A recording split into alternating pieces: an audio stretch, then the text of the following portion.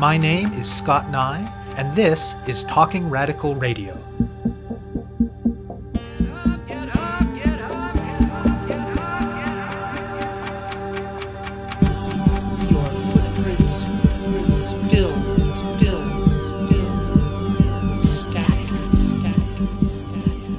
Hello and welcome to Talking Radical Radio, where we bring you grassroots voices from across Canada.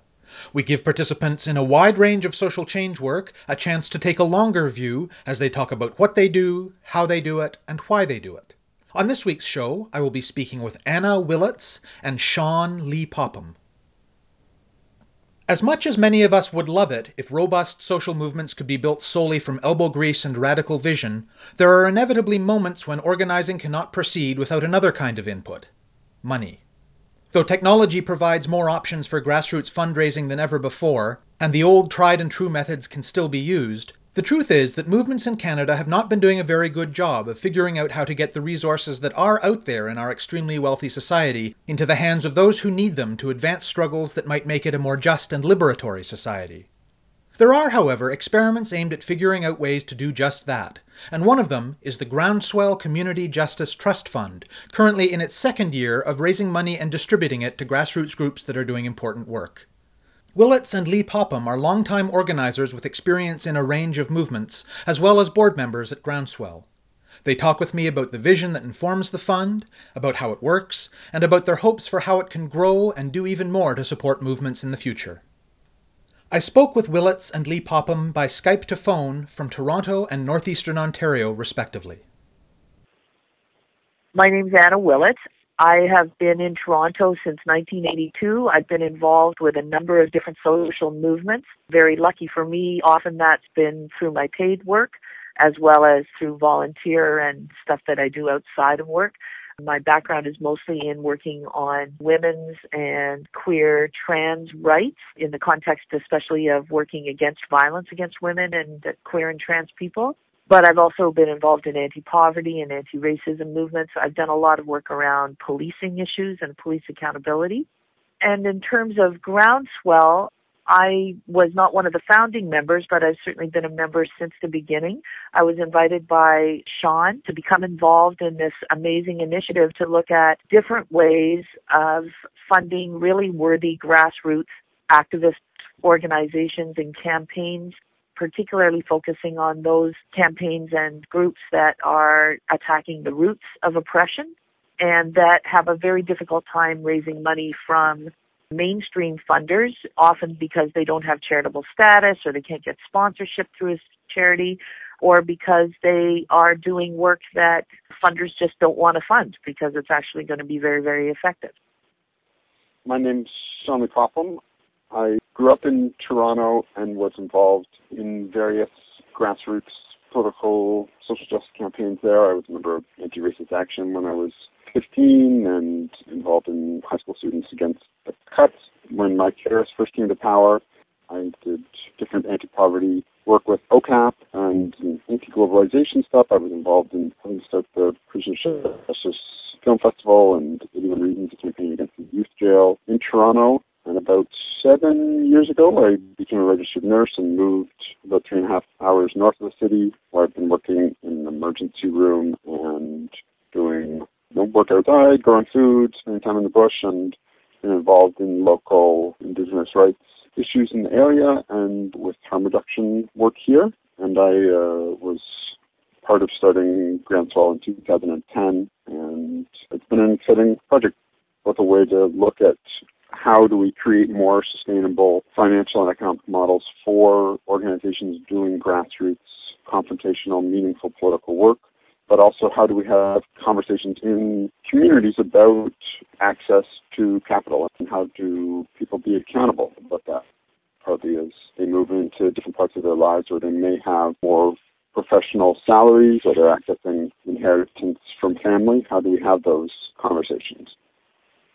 We started in the spring of 2010, just having conversations about those two focuses on how frustrating it is as a member of an organization or watching other organizations do all this work to hold fundraisers.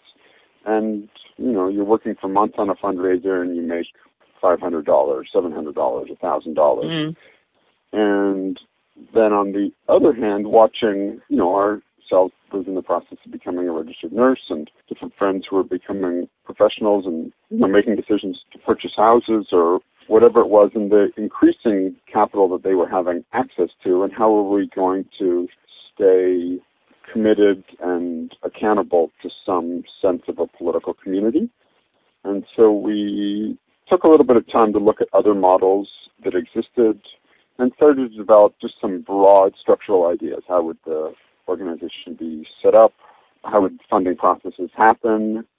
And kind of in winter 2010, spring 2011, started to spread the word to people that we thought might be interested in being involved. And so we built up to a board of 4, I think, that summer, and then other people have joined since then, and we're now at 11 board members now?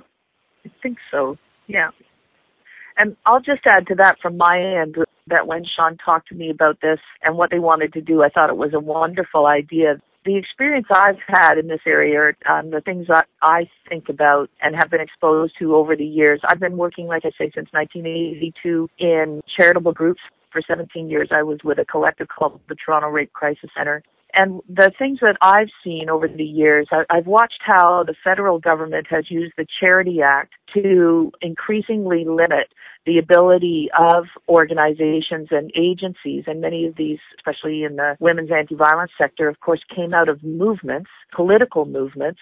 And I've watched how a combination of things, but certainly government regulations around the Charities Act and the way that use of money has been increasingly narrowed, the definition of what is political work and non-political work has been narrowed so that agencies are really hamstrung around their ability to do advocacy work.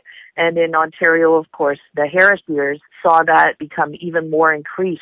And under the federal government, under the Liberals and the Conservatives for many years, we've seen that advocacy work and small p political work has been strangled. And so what I've seen from my end of things is watched agencies become less and less involved in organizing, in mobilization, in advocacy on a systemic level. And so that work is increasingly having to be done by small grassroots organizations.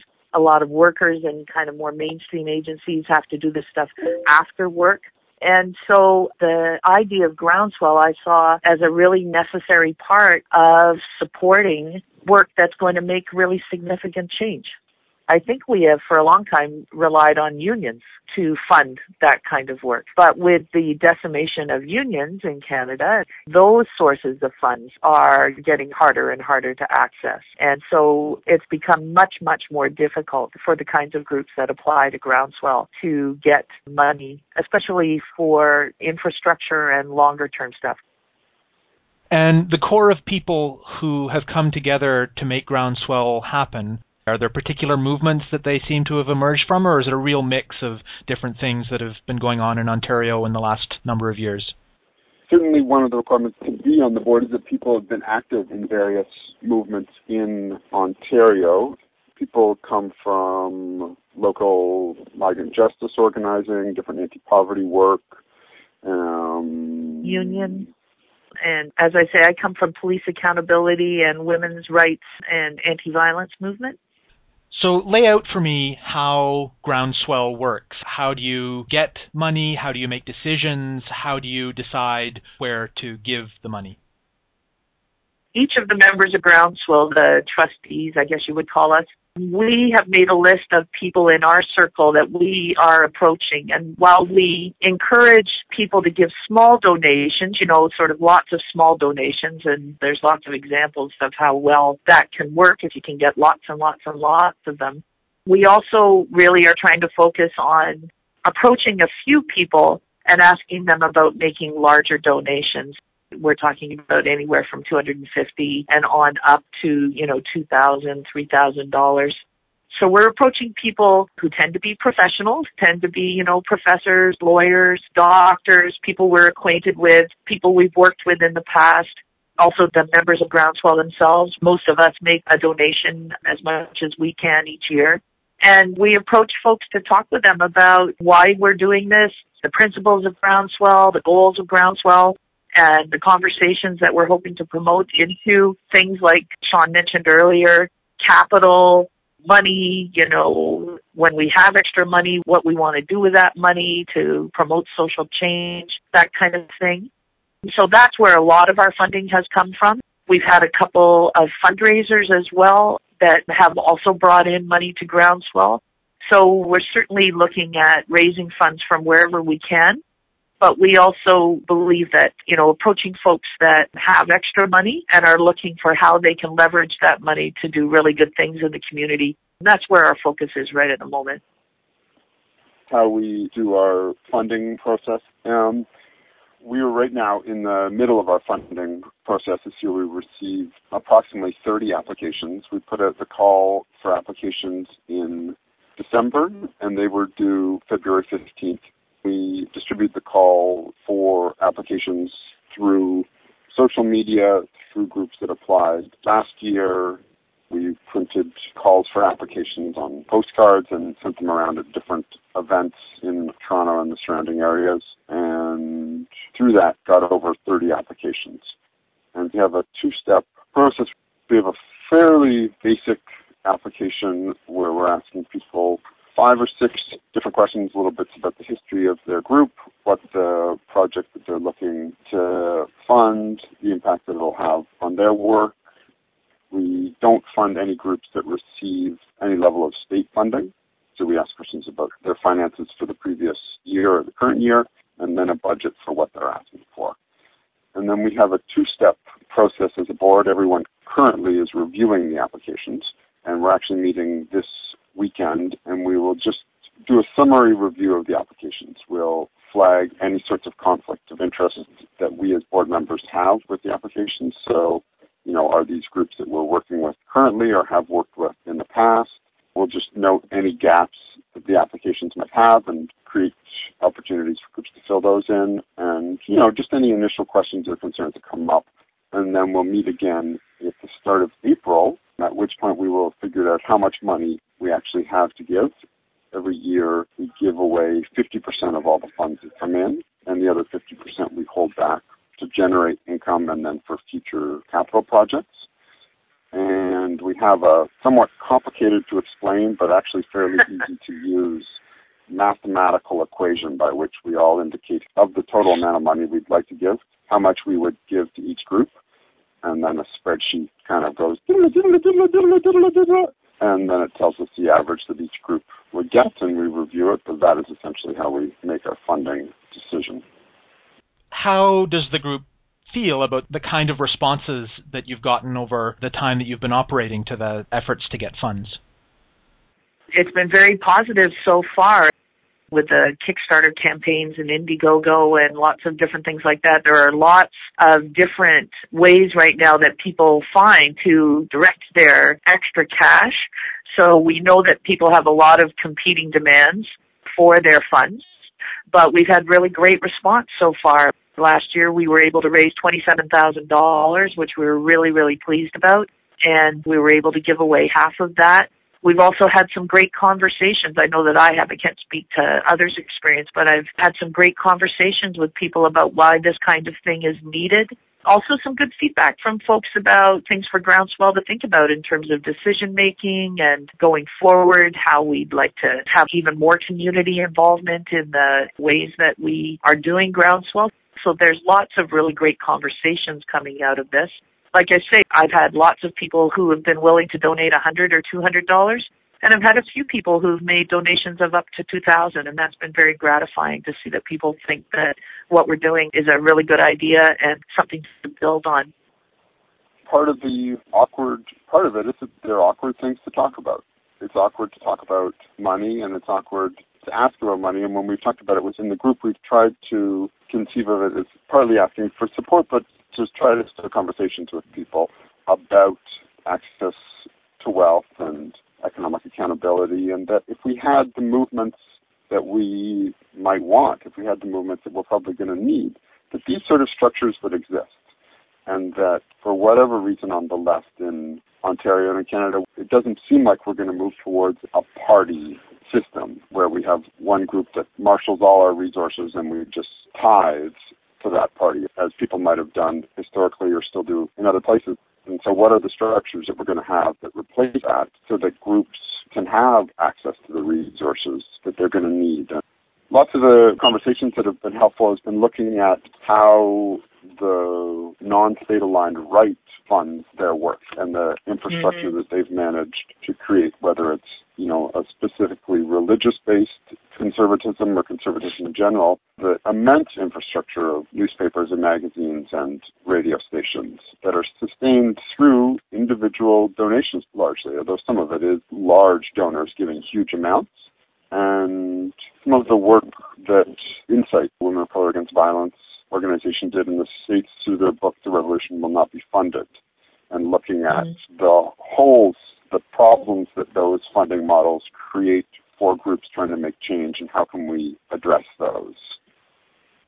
So in the process of going from this would be a good idea to where you are today, where you've had success in bringing in money, you have supported groups, and you're moving forward with another year of doing that, what was the process of convincing both donors and recipients that this was something real, that this was something that would be accountable, and that this would be something that would be accountable in a different way than what that word usually means in our neoliberal culture, accountable to movements, accountable to communities?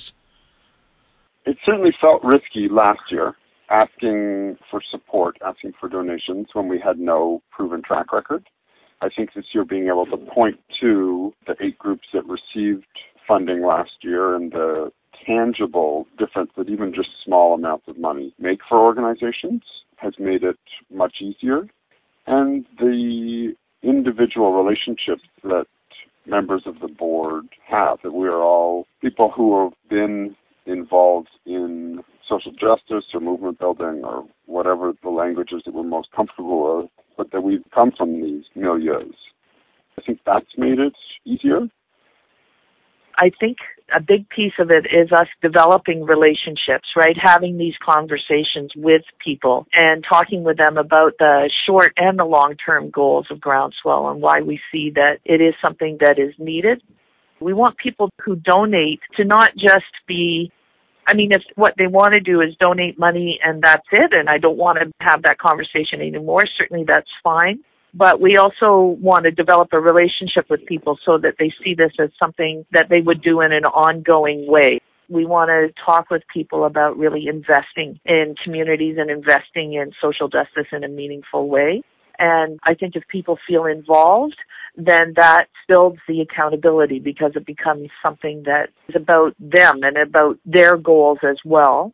And that means that they could also give us feedback and talk with us about what it is that we're trying to do. The other thing is that in terms of grantees, we've had feedback from grantees about the difference that Groundswell funding has made. We asked grantees to provide us with a short report on how they use their money. We try to use our website as a way to keep people informed about what their money is accomplishing, as well as a way to keep groups informed about the kinds of things that Groundswell is funding and gives them a good idea about what makes sense for them to apply for. I don't know if that totally answers your question.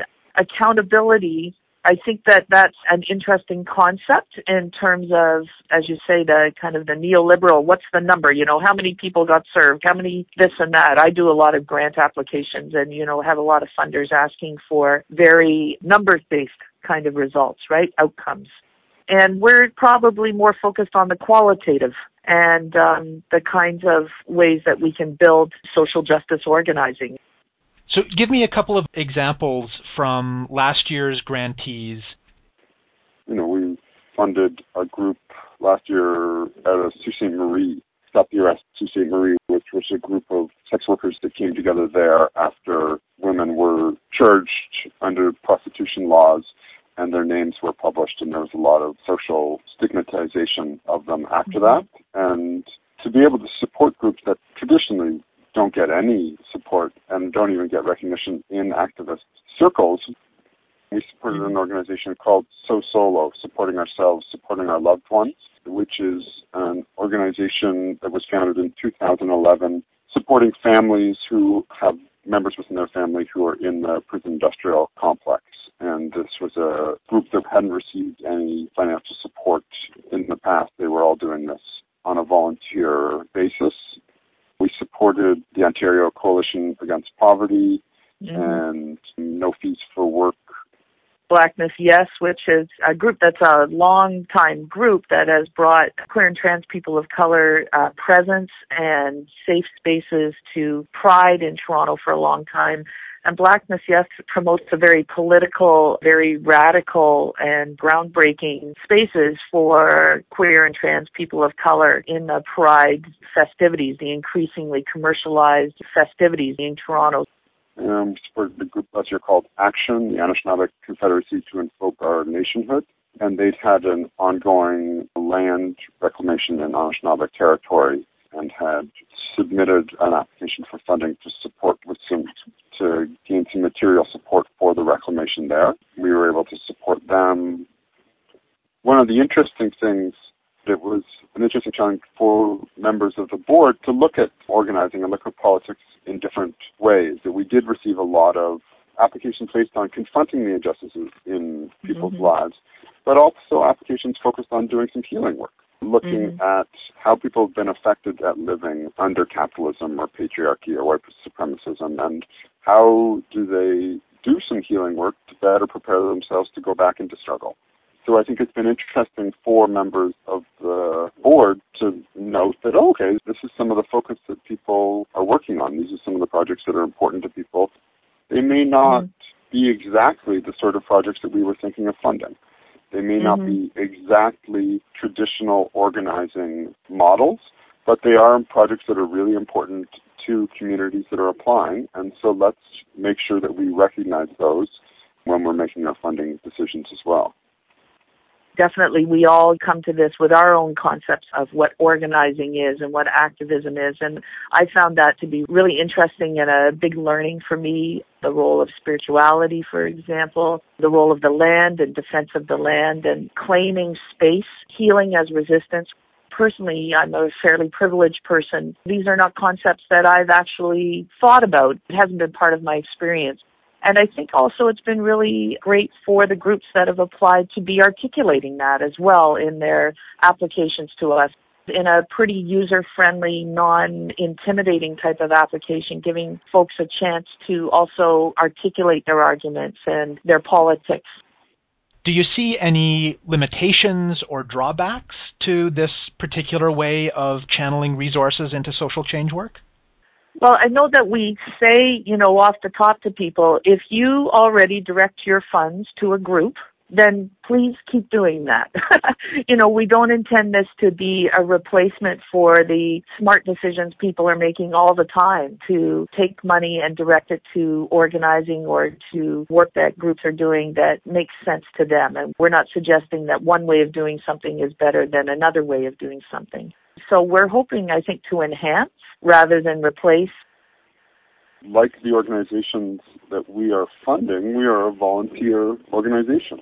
And so certainly there are risks as you grow and the work becomes more successful. There is an increase in the amount of work. And so as a group, how to grow sustainably. We've a number of times you'll get, this is a great idea, we could go in this direction. But we've worked hard to keep the amount of work that we take on very manageable and not to, we've been a couple times, we could do a fundraiser. And we get a little bit tempted, and it seems to happen every 6 months or so. And then we're like, no, we don't want to put our energy into that.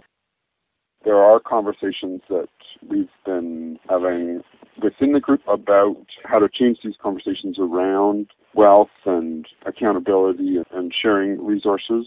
And then also trends that we notice for groups that are applying. A lot of groups apply for technological infrastructure, for help with graphic design and web hosting and web design. And as communities, as movements, is there better ways to provide those services? There was a lot more tech collectives in the late 90s.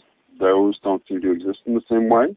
So we talk about being able to host wider, more public meetings where we have those discussions as part of a movement, but really trying not to take on any work that we're not sure we can follow through on. So that'll certainly be a challenge. Talk a little bit about what you see both in the short to medium term, what are the main things you want Groundswell to accomplish in the next 6 months or a year, but also talk about the longer term trajectory of what you hope Groundswell will be able to become. For the next 6 months and a year, we would like to successfully complete this round of funding applications and decisions, which we will do at the start of April and be able to send checks out to people mid-April, end of April. We'll have our annual general meeting in the spring sometime, and it'll be useful to just take a chance to reflect on what's happened in the last year. Are there structural changes that we need to make? We did add 2 new board members this year, and we'd like to add a few more in the year coming. It would be nice to come up with a more ongoing, sustainable way of having supporters and get people thinking about donating on a monthly basis. I think it would be great to talk to people about funding and increase people's literacy around that and the kinds of limits and barriers that groups face as they try to do this kind of work. This is our second year, so this is a great time for us to compare the 2 years and see what's working well and what kinds of things we'd like to do better. I know I get excited about thinking in the long-term future about the kinds of things that we could be looking at in terms of, who knows, can we do loans? Could we do different kinds of investment in social justice activism? So wanting to have those conversations and create space for them. In the next year or two, certainly we'll be coming forward with our plan of how people can access that 50% of the capital that we hold back every year. And we're just in the process of developing how that'll happen, whether we'll do some microcredit stuff, whether people can access capital to leverage other money to be able to get support on bigger projects, more infrastructure-based, whether those are hardware or that's actual physical space or whatever that is. And so that'll be exciting to move towards. You have been listening to my interview with Anna Willits and Sean Lee Popham of the Groundswell Community Justice Trust Fund. To learn more about their work, go to groundswellfund.ca. That's all one word, groundswellfund.ca. To find out more about Talking Radical Radio, the guests, the theme music, and the ways that you can listen, or to make suggestions about topics for future shows, go to talkingradical.ca and click on the link marked Radio. That's talkingradical.ca. I'm your host, Scott Nye, a writer and media producer based in Sudbury, Ontario, and the author of 2 books of Canadian history told through the stories of activists, Gender and Sexuality, and Resisting the State, both from Fernwood Publishing. Thank you very much for listening, and I hope you tune in again next week.